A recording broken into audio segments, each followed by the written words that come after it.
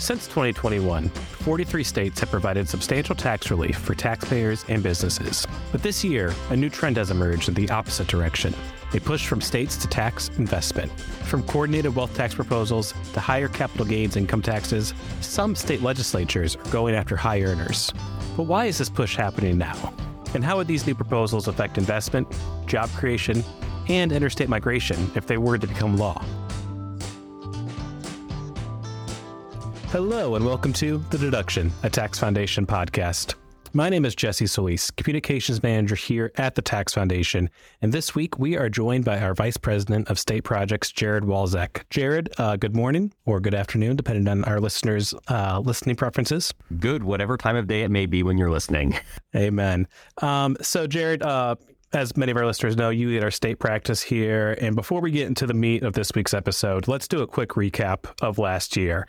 What did states do in the tax policy space in 2022?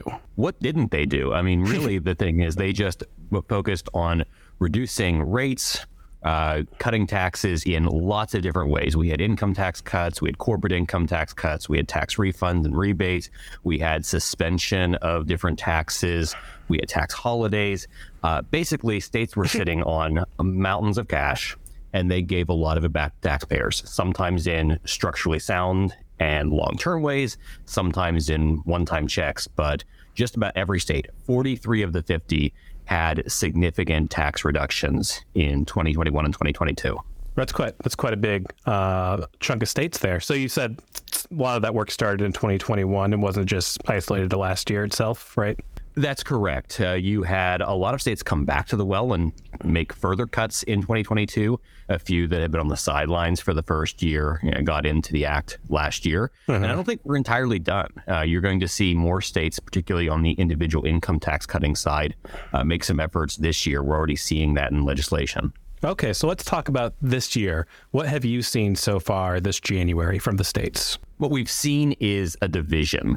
For the last 2 years, just about everyone was on the tax cutting bandwagon, red state, blue state. Sometimes the design looked different, but everyone was working on reducing tax burdens. This year, it's really going in two different directions. You still have a bunch of states that are focused on cutting taxes, but you now have a lot that are looking at much higher taxes on high earners and high net worth individuals. We're talking higher individual income tax rates, higher corporate income tax rates, changes to the estate tax, and very significantly, wealth taxes and higher capital gains taxes and other taxes on investment and entrepreneurship. So why do you think that kind of move towards taxing investment is gaining speed right now? I know you wrote about this on our website, taxfoundation.org. There was, 7 states earlier this month who all together at the same time proposed some sort of wealth tax legislation, correct? Yeah, 7 states or 8 states, depending on how you want to count it. Some bills are different in different states, and what you count as a wealth tax is a bit of a difficult question. But yes, there are a significant number of states that came out simultaneously with significant new taxes on wealth, investment, and entrepreneurship. And what's notable here is that it's not really about revenue. Most of these states are experiencing significant revenue growth. They are at or near all-time tax collection highs, and they're not really particularly concerned about where they're headed. I mean, we may be going into a recession, but they still have significant reserves. They have higher baselines than they had before. They're not in a different position than the remaining states that aren't considering these wealth taxes. These aren't primarily about revenue. Some of them aren't even tied to specific spending. They are more about a tax equity argument that's being made, and they're bringing back some ideas from 2019. You saw the first inklings of a lot of this in 2018 and 2019, and they got shelved because the pandemic kind of shelved everything. No one considered a lot of major new policy in 2020 if it didn't have something to do with pandemic response. Right. And then with revenues just absolutely skyrocketing and all kinds of federal relief being offered, it was hard to propose a tax increase. No matter who it was on, it was just really hard. So now it's being dusted off the shelf, and it's not really in response to a need. It's more in response to questions about high net worth individuals and what they should be paying. So it's, some would argue it's a fairness thing. Others would say this is an anti-competitive move. But what's really significant, it's not primarily about generating revenue for some specific purpose. It's about more the existence of high net worth individuals and what they should be paying. I think fair is going to be an interesting word this year because, national stage, you got the fair tax argument right now, which is totally different from a fairness tax push here. So let's kind of get down into the wealth tax there specifically. I know we're both Anglican. Proverbs probably has a different definition of wealth than the U.S. government or state governments or Commonwealth governments. But how does a wealth tax exactly work? How are politicians here defining wealth? Wealth is harder to define than one might think. There have been different definitions over the years, over the ages, but there's even different definitions in state tax legislation. So in some cases, we're talking about pretty much all wealth. We're talking about your tangible and intangible assets. That can be everything from things like your stocks and bonds, which are relatively easy to value. They're traded on an open market, to your ownership of a business that might not be publicly traded or publicly valued. It can be your real property, which would already be subject to a property tax, also your personal property. It can include, for really high net worth individuals, things like artwork or other things they may own. And it gets difficult both because assessing the value of something that's never been sold can be very challenging. You have a startup business. You create a new Silicon Valley company. Maybe someday you hope to flip it to one of the major companies, make your fortune. But right now, it's not really bringing in any significant income streams. On paper, what's it worth? Maybe it's worth hundreds of millions or even billions of dollars. Maybe it's worth nothing. But you don't have the cash flows right now. Someone has to assess the value of that, tax you on it, and then you have to come up with the resources to pay it. You have some people who are going to be asset rich, at least in theory, but very cash poor. And that's the challenge in these definitions. And different states are going different ways. In Washington state, the proposal is to focus on financial instruments. So it is stocks and bonds and other things that do generally have a value associated with them. In California and Hawaii, it's everything. And then other states have different approaches to wealth taxation. Okay, so if I'm getting this right, some states kind of have a idea in place for who ultimately is going to say what's his wealth or what is Jared's wealth here if you're a taxpayer here. But some are kind of omitting that detail right now just to kind of get the point across that, hey, we need to raise taxes on the higher net worth individuals. Well, I think everyone has a definition of wealth, but it's going to vary. In Washington state, they've defined it as like tradable financial instruments. That's something that at least we understand definitions of. There's still huge challenges. You're taxing people on all of those assets, not just the gains in any particular year. You're taxing even if there are losses in a given year, and you're taxing on something that's not terribly liquid, where you might have to sell some of your share to be able to pay the tax. But in a state like California, you're taxing on everything. If you're the owner of a small business, or maybe a future large business, but you're the owner of it, you owe taxes on what someone deems to be the value of that business. And this is not easy to do, which is why some initial estimates of how much they will pay in California just to administer this tax, $660 million per year to administer it. That's an awful lot. Even in a state like California, those are astonishing figures because they know this is tough. You alluded a little bit to it earlier, but why do you think this is happening in such a coordinated effort now? Was the 2022 election just a big year for wealth tax advocates and investment tax advocates, and they're in charge now? Is Elizabeth Warren's reach just this long, and she's still inspiring the next generation of policymakers? Is it different? Is it psychological here, or is there an economic argument that these states are proposing along with it? For the most part, it is an equity and fairness argument. And of course, what fairness means is going to differ for just about every person. But it is not primarily an economic argument. I would argue it's not even a revenue argument. But it isn't to say there isn't revenue that you generate, sometimes significant revenue from some of these taxes, at least assuming you can keep the taxpayers in state, which could be a challenge. Maybe we can talk about that a little. But even though policymakers like having more revenue, a lot of this really is about fundamental beliefs about wealth and high net worth individuals and how much you should have, perhaps, or what you should pay based on that. That's why these were dusted off the shelf. They had been ideas that were already percolating at a time of significant revenue growth, but they became unviable during the pandemic.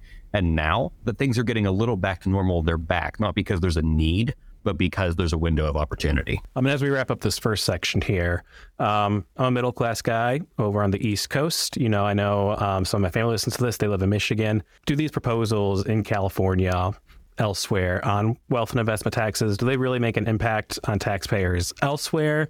Or should I just, count my blessings that I'm not living in a state proposing a wealth tax right now? Well, you and I aren't paying any of these, and people we know probably aren't paying most of these. You can look at a handful of them, some of the changes to capital gains taxes in some of the states, and say, yeah, we know some people who might pay those. You talk about the wealth tax proposals in California or Washington or Hawaii. I wish I knew the sort of people who paid. They are very, very wealthy people, and therefore they're not very sympathetic in some ways. If you're talking, I don't want to get into class warfare stuff, but you talk about that, you say like, those people, they can afford it, right? The problem with this is we pay too. Not directly. You and I will never write a check for one of these things unless they dramatically change. But each of us, all of us, will have some sort of cost because it's going to reduce investment returns. It's going to reduce overall investment in this country. It's going to really stifle innovation.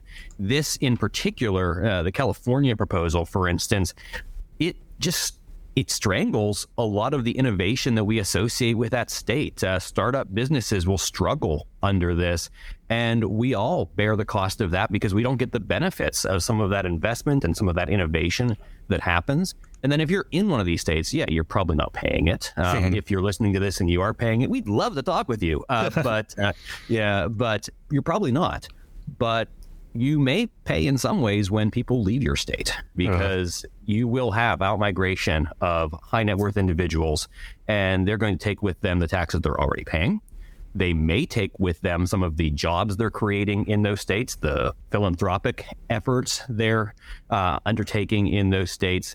It is costly to lose your wealthiest individuals. And I know we'll talk about that migration point you made when we return after this.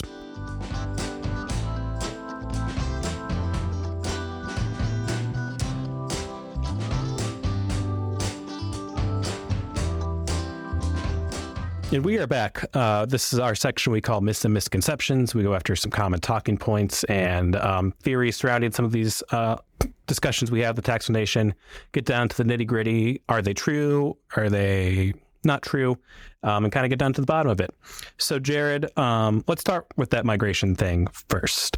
There are people out there. We had a post, for example, earlier this year that showed the people moved to lower tax states last year based on the data.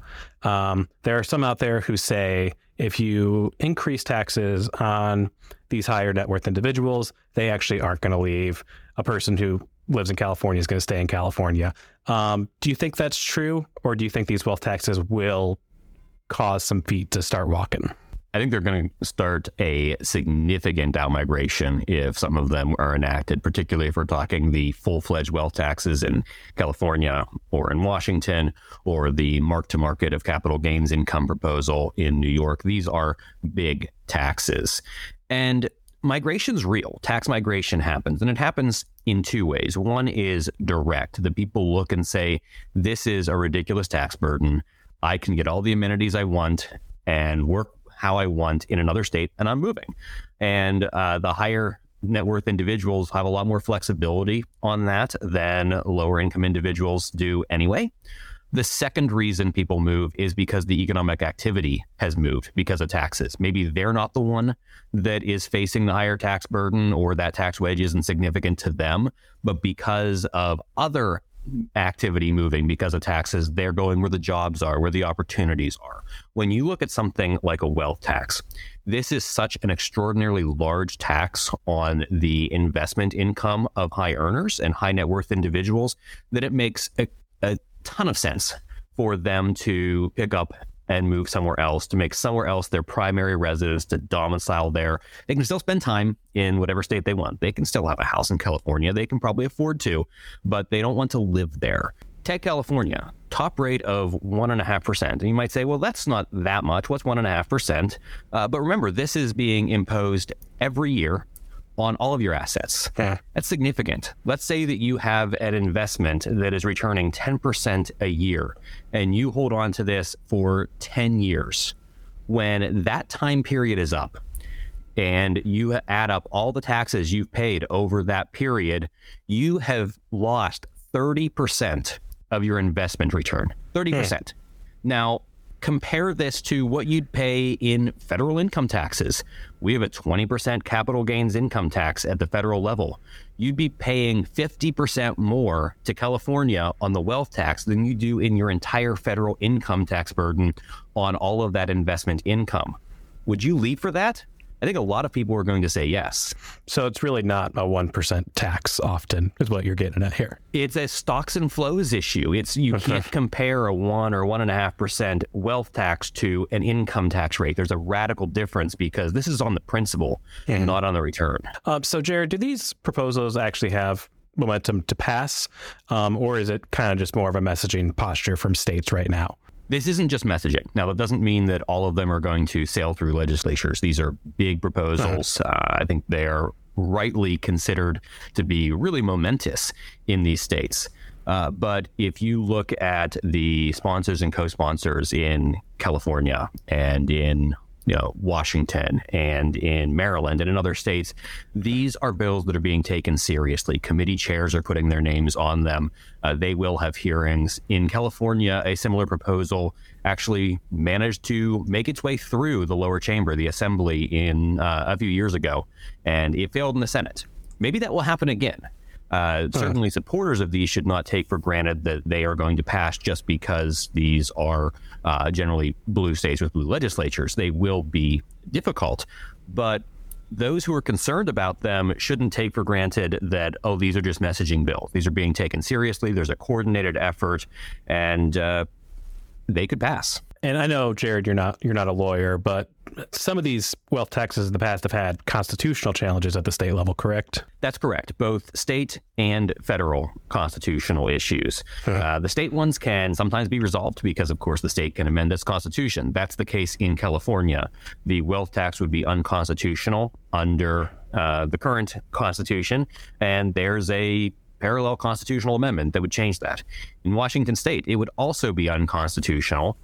There have been longstanding efforts to change their constitution's uniformity clause, although for whatever reason, some Washington lawmakers seem to think they can go forward with this with or without that constitutional change. I would say they're wrong. But beyond that, there's the federal constitution. We have the Commerce Clause. We have all kinds of reasons to believe that at least some of the ways that some of these taxes are being proposed would violate the federal constitution. These are taxes on all of your assets worldwide, not just those that are located in a state. Now, we've established that your home state can tax your worldwide income and then has to give you credits for taxes you pay elsewhere. We haven't really established that they can tax your worldwide wealth, wealth that has nothing to do with the state. That's new. And then you have states like California that are going one step farther. They're basically acknowledging the migration issue. They're saying, yeah, we know if we put this huge tax in, people are going to leave. What are we going to do about it? Well, we'll make it almost impossible for them to leave, and then we will keep taxing them even if they do. So the proposal is an exit tax with 10 years of continued liability on some of the assets you had when you were in California, even when you live in another state. Constitutionally, that seems to violate the Dormant Commerce Clause. It's taxing activity that really has nothing to do with that state. It also is a violation of the constitutional right of travel. So there's a lot of things that can come up here. Tax reform is hard in many, many ways. So, Jared, as you mentioned during this, these taxes, they're not really a revenue solution. We know that they will drive people to move. They're going to hurt innovation, hurt investment. So as 2023 gets started, where would you personally urge lawmakers in states to focus their efforts this year? If not these wealth taxes, if not this fairness argument, where would Jared Walczak tell a state legislator, here's what you should be doing this year? What is fascinating that at the same time that we have these 8 states talking about much higher taxes on investment, you have many more states saying, no, we actually have room to cut. We can reduce our individual income taxes. We can work on our business taxes. We can make the tax code more efficient and reduce tax burdens. I think that tells you something about the economic climate and the landscape. And it also tells you something about the competitiveness in tax codes, especially in this post-pandemic, more mobile environment. And we're getting this bifurcation where some states are going to go all in on high taxes and, I think driving out innovation and economic growth. And other states are all in on being a landing spot for individuals and businesses who don't want that. So there are some states that clearly have the capacity right now to cut tax rates. Maybe they didn't do so over the last couple of years and they can catch up. You see that in states like West Virginia that weren't part of this previous round, but have an opportunity now. Some states cut moderately and honestly could have gone further and planned to. States like Oklahoma and Idaho and Montana and many others. But even those that might say, okay, we've already done that. We're not sure if we can cut rates further. This is a good opportunity to think about structural reform. The last 2 years, revenues were so robust that states didn't really have to think about trade-offs. They could just cut rates, provide relief for everyone. Now it's time to lock in some of those gains by structurally improving the tax code, especially in a high inflation environment where investment is costly. It makes a lot of sense to lock in full expensing of capital investment, regardless of what the federal government does. You shouldn't have essentially a significant inflation tax burden on your investment if we want companies to be able to retool. If you want to be a landing spot for remote workers, and if frankly you just want to make life easier for everyone, some mobile workforce reforms, raising the threshold before someone has to file. It makes no sense if someone spends a day or two in your state to make them file and pay a few bucks that cost you to process. It's lose-lose.